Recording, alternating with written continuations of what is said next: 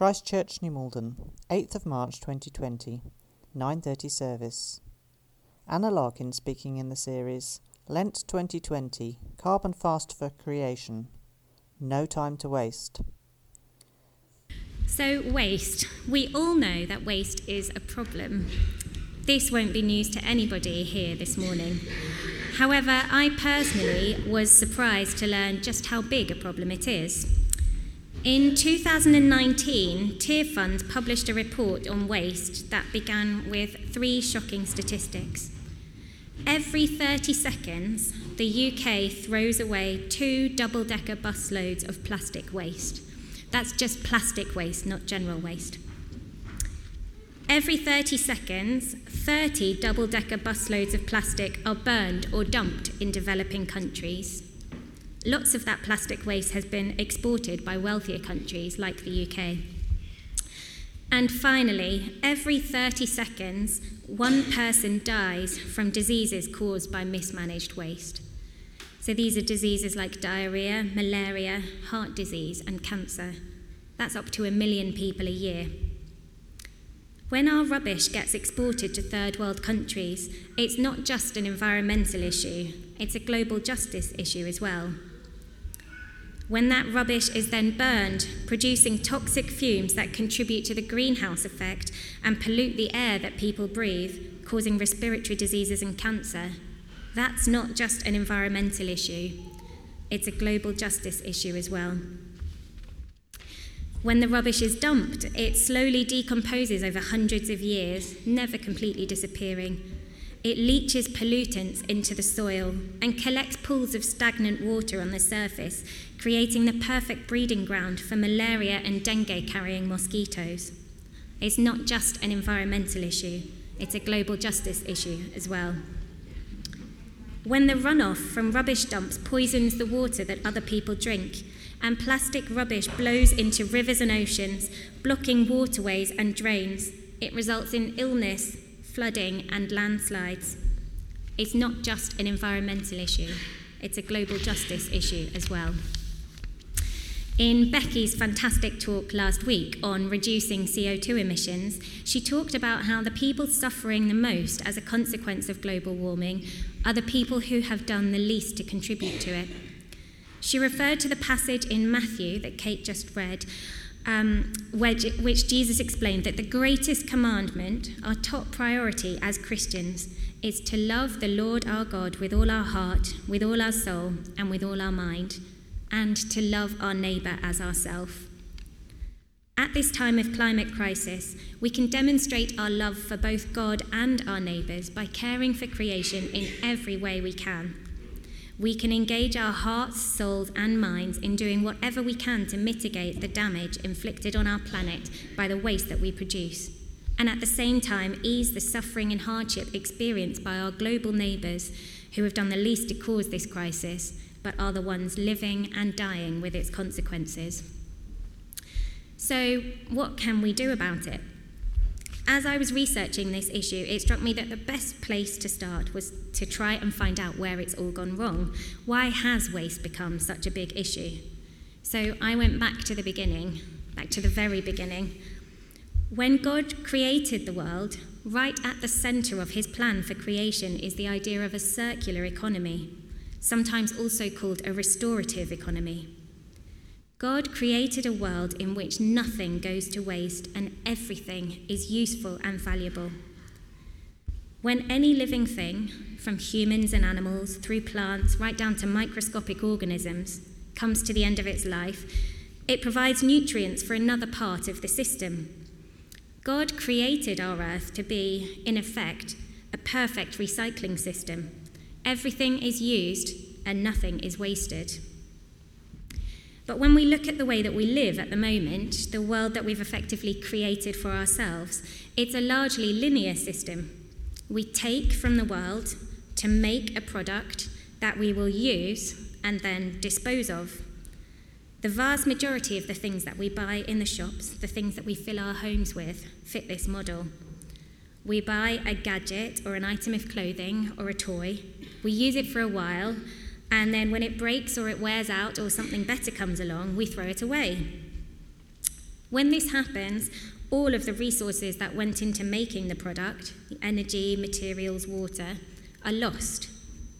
In contrast, a circular system, one modelled on the world that God created, is designed to be restorative, using the Earth's resources carefully, respectfully, and efficiently, and finding value and worth in the products throughout their lifestyles. I found this image which illustrates it really well. As you can see, in a linear economy, things end up straight in the bin. Single-use, non-recyclable plastics are a great example of this. The world's resources are used to create a product that is designed to be used just once and then thrown away, existing for hundreds and hundreds of years as it breaks down into smaller and smaller pieces that seemingly never quite disappear altogether. In a recycling economy, that's the one in the middle, things are created, but they stick around for a bit longer, going round and round for a while, before they also eventually end up in the bin. It's worth remembering that even things like paper, which are easy to recycle, can't be recycled indefinitely. Paper is made up of long fibres, and every time it's recycled, those fibres get shorter and shorter, which makes it harder to be recycled the next time. So printer paper, for example, can be recycled on average about 7 times before it's no longer any use.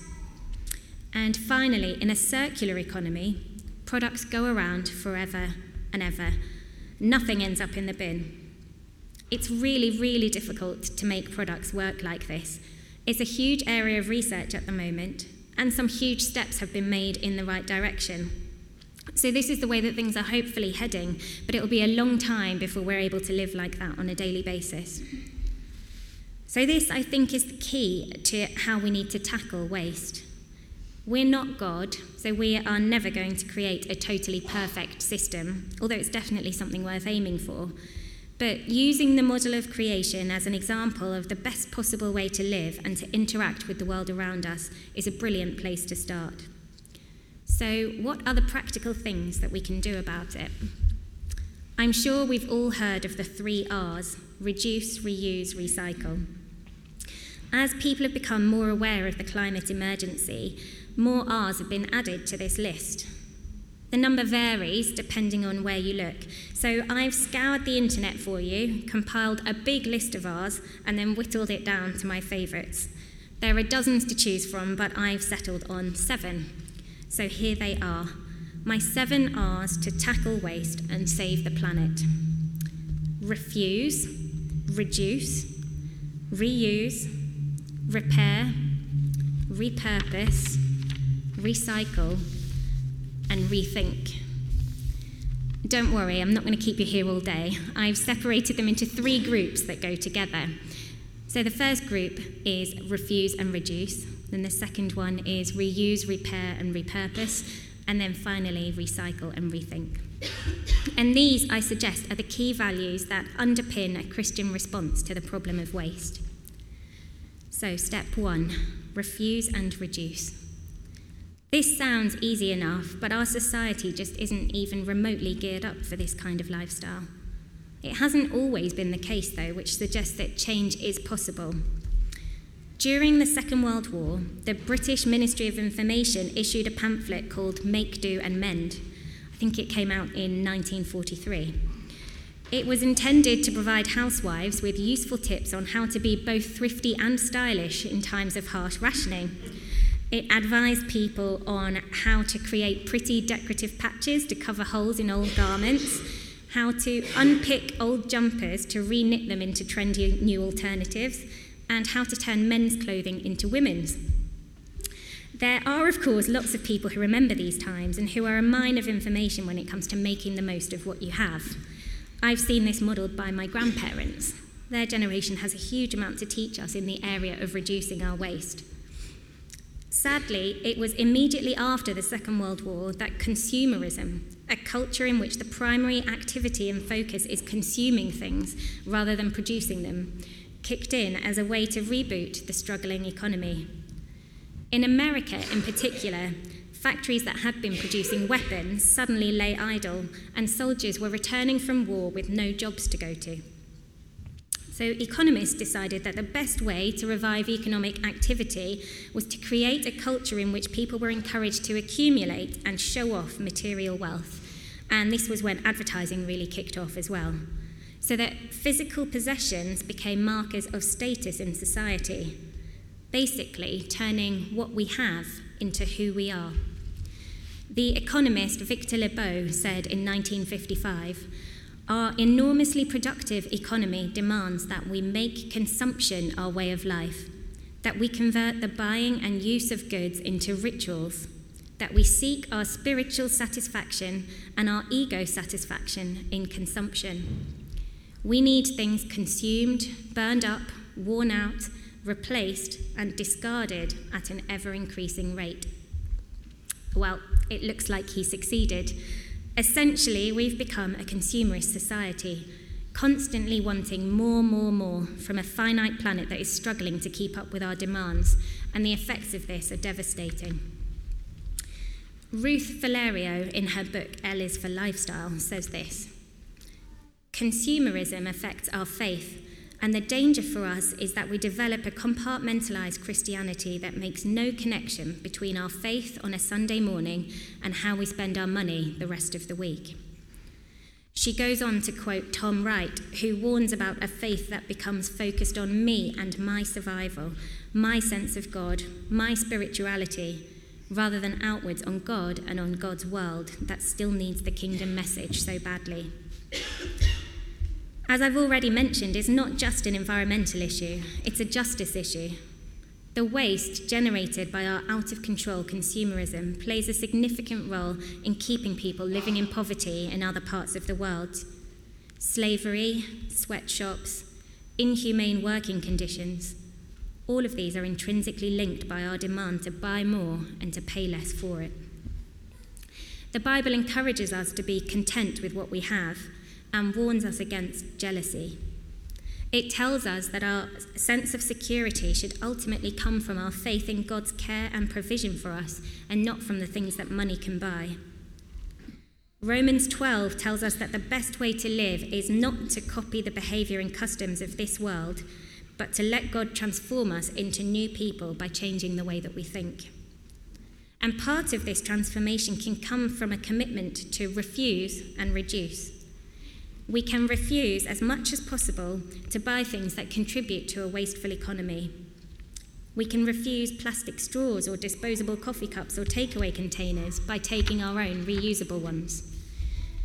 We can reduce waste by buying second-hand, by looking for products made from recycled or organic material, and perhaps even asking ourselves whether we really need to buy that product, or whether we could perhaps borrow or swap or share with someone else, or even do without it altogether.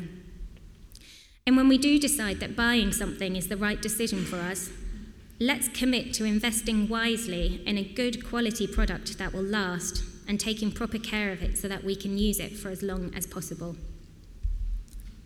So that brings us to our next 3 R's: reuse, repair, and repurpose.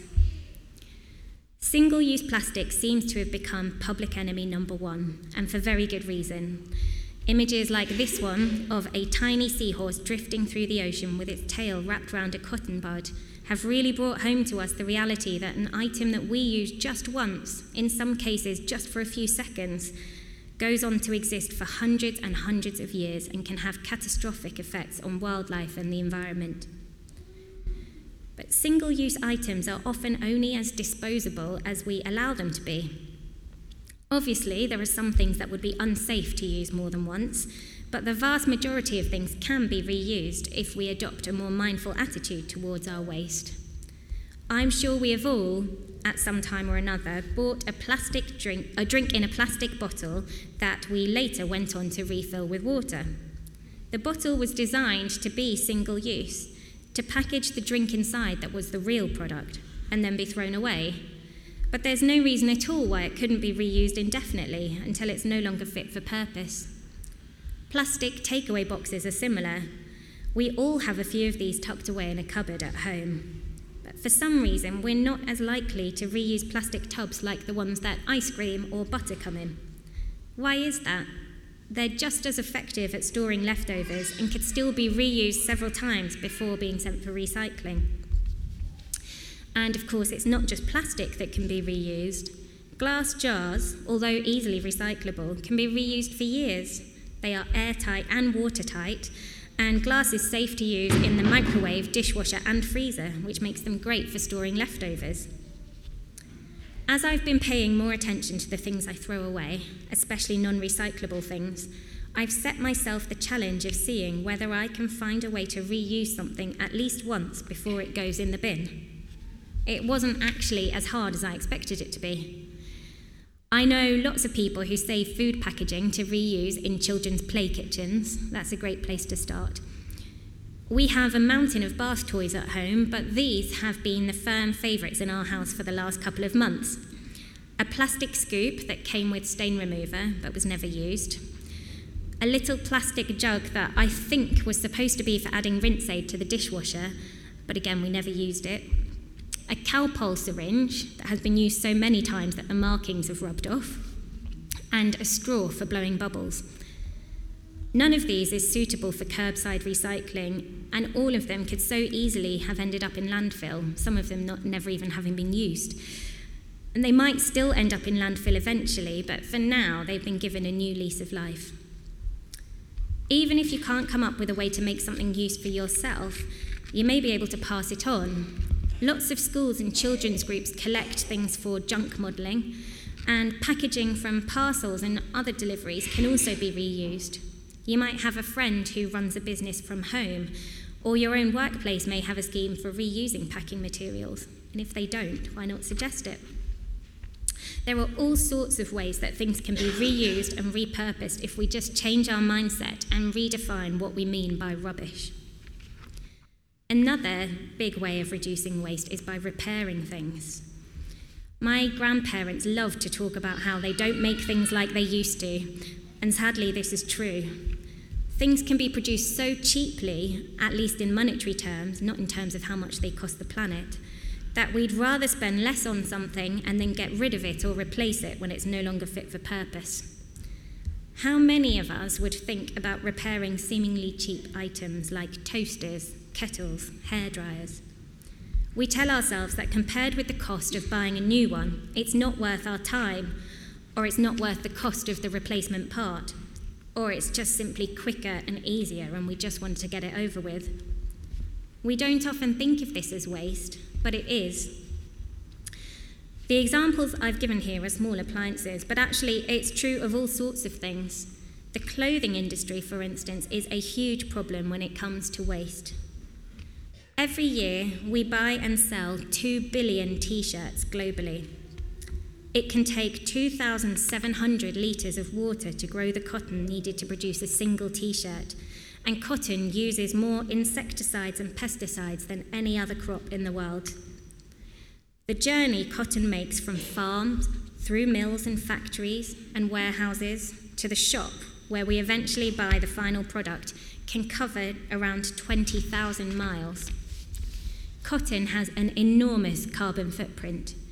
Clothing production accounts for 10% of global carbon emissions, and this is escalating.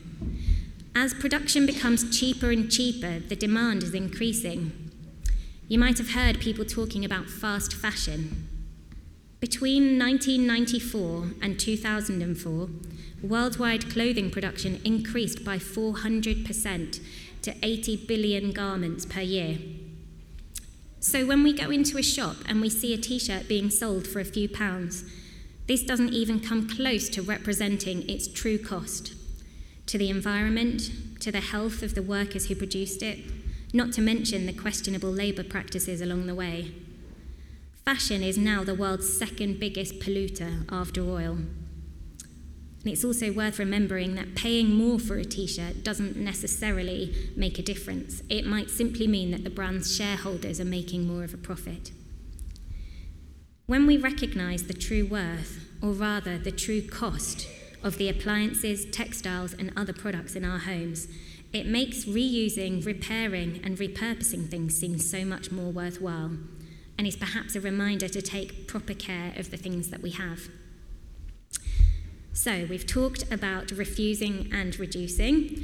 We've covered reusing, repurposing and repairing. So that brings us to our last pair of R's, recycle and rethink.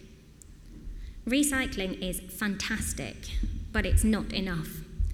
The waste coming out of our houses is just the tip of the iceberg. For every one wheelie bin full of household rubbish, there are 70 more wheelie bins worth of rubbish higher up the production stream just to make all of those products in the first place. In the UK, we're doing really well, and currently we recycle just under half of our household rubbish on average. This is brilliant, and it's definitely something to be proud of, but as we can see, that's still not making much a dent in the overall waste produced. Lots of us will have been aware over the last year or two of journalists and filmmakers uncovering the truth of what happens to a lot of our plastic recycling. Documentaries like the BBC's War on Plastic exposed the fact that 665,000 tonnes of our plastic recycling is being exported every year to countries in some of the poorest parts of the world, where unlicensed processing plants dump mountains of imported waste with no intention of recycling it, and leave it to slowly break down, releasing microplastics into the air, the ground, and the water system. Sometimes it's burnt or set on fire, releasing billows of toxic fumes. And some of this is our waste, our yoghurt pots and our plastic tubs that we've separated from our general rubbish with the best of intentions. It's not our fault that our waste sometimes isn't being recycled, but once we know about it, I think we have a duty to try and make it right. Fortunately, as it's become more public, there has been more pressure put on manufacturers and government officials to make sure that our waste is being recycled responsibly. However, I think this makes it clearer than ever that recycling, although a brilliant process, is perhaps not the solution we think it is. It's an imperfect and non-ideal partial solution to a huge problem. Recycling is a good thing to do, but we should really be seeing it as a last resort when it comes to waste management. It should be our last port of call, once we've already exhausted all of our options for refusing, reducing, reusing, repurposing, and repairing the item. When we do recycle, let's make sure we do it as efficiently as possible. There are over 400 councils in the UK, and between them they have 39 different sets of rules for recycling. In addition to this, as councils invest in their recycling schemes, more options have become available, which means that the rules are constantly changing. So let's make sure that we're completely up to date with our local council's guidelines. If you live in Kingston, you can pick up some information from the Eco Stand in the lounge after the service. It's also worth remembering that just because something isn't suitable for curbside recycling, that doesn't mean it has to end up in landfill. Plastic bags, for instance, are collected by lots of larger supermarkets. TerraCycle have drop-off points for a huge range of different products to be recycled. Things like toothbrushes and toothpaste tubes, baby food pouches, cosmetics, biscuit packets. You can recycle crisp packets and coffee pods at New Malden Fire Station. Some Marks & Spencer stores, like the one in Tolworth, have started collecting non-recyclable plastic. They'll take any plastic that the council can't collect for recycling. So that's things like plastic wrappers, plastic films from ready meal trays, hard black plastics. And they send it all to a company who will turn it into playground equipment. But finally, we need to rethink, to assess the rubbish that we're producing and to address areas of our lives that we may be able to improve on. As you arrived at church this morning, you'll have been handed a campaign card. Lots of you will have seen that Waitrose recently trialled an unpacked section in 4 of their branches, where people had the option of taking their own bags and containers from home to buy things like rice, pasta, cereal, cleaning products, even beer and wine. The trial has been so successful that they've decided to extend it for a while longer. As part of our Carbon Fast for Creation here at Christchurch, we would like to petition our local branch of Waitrose on the High Street to consider offering unpackaged products to our local community. If that's something you feel you could get on board with, then please fill in your details on the card and pop it into the basket on your way out of church, and we'll deliver them to Waitrose. If you happen to be visiting the shop during the next few weeks, perhaps even consider speaking to a member of staff about it as well. If we can demonstrate that there's a demand for it, then they might just listen. As I mentioned earlier, waste management and poverty are intrinsically linked. If we could reduce the amount of waste being produced by supporting alternative, more sustainable products, businesses in wealthier parts of the world will invest time and money into reducing waste and its damaging impact on the planet, which will improve the lives of everyone, including those in the poorest parts of the world. It's been said that every purchase we make is a vote for the kind of world that we want to live in. As Christians who have been tasked with caring for creation, loving God, and loving our neighbours, let's make sure that our spending is aligned with our values. There are literally hundreds of simple, sustainable swaps that can be made to suit all lifestyles, all budgets, and all ages. If we can change our habits and values as individuals, businesses will change their tactics. And if businesses change, global institutions and governments will follow suit. At a time when the whole world is looking for a strong lead in how to tackle this crisis, let's not be left behind.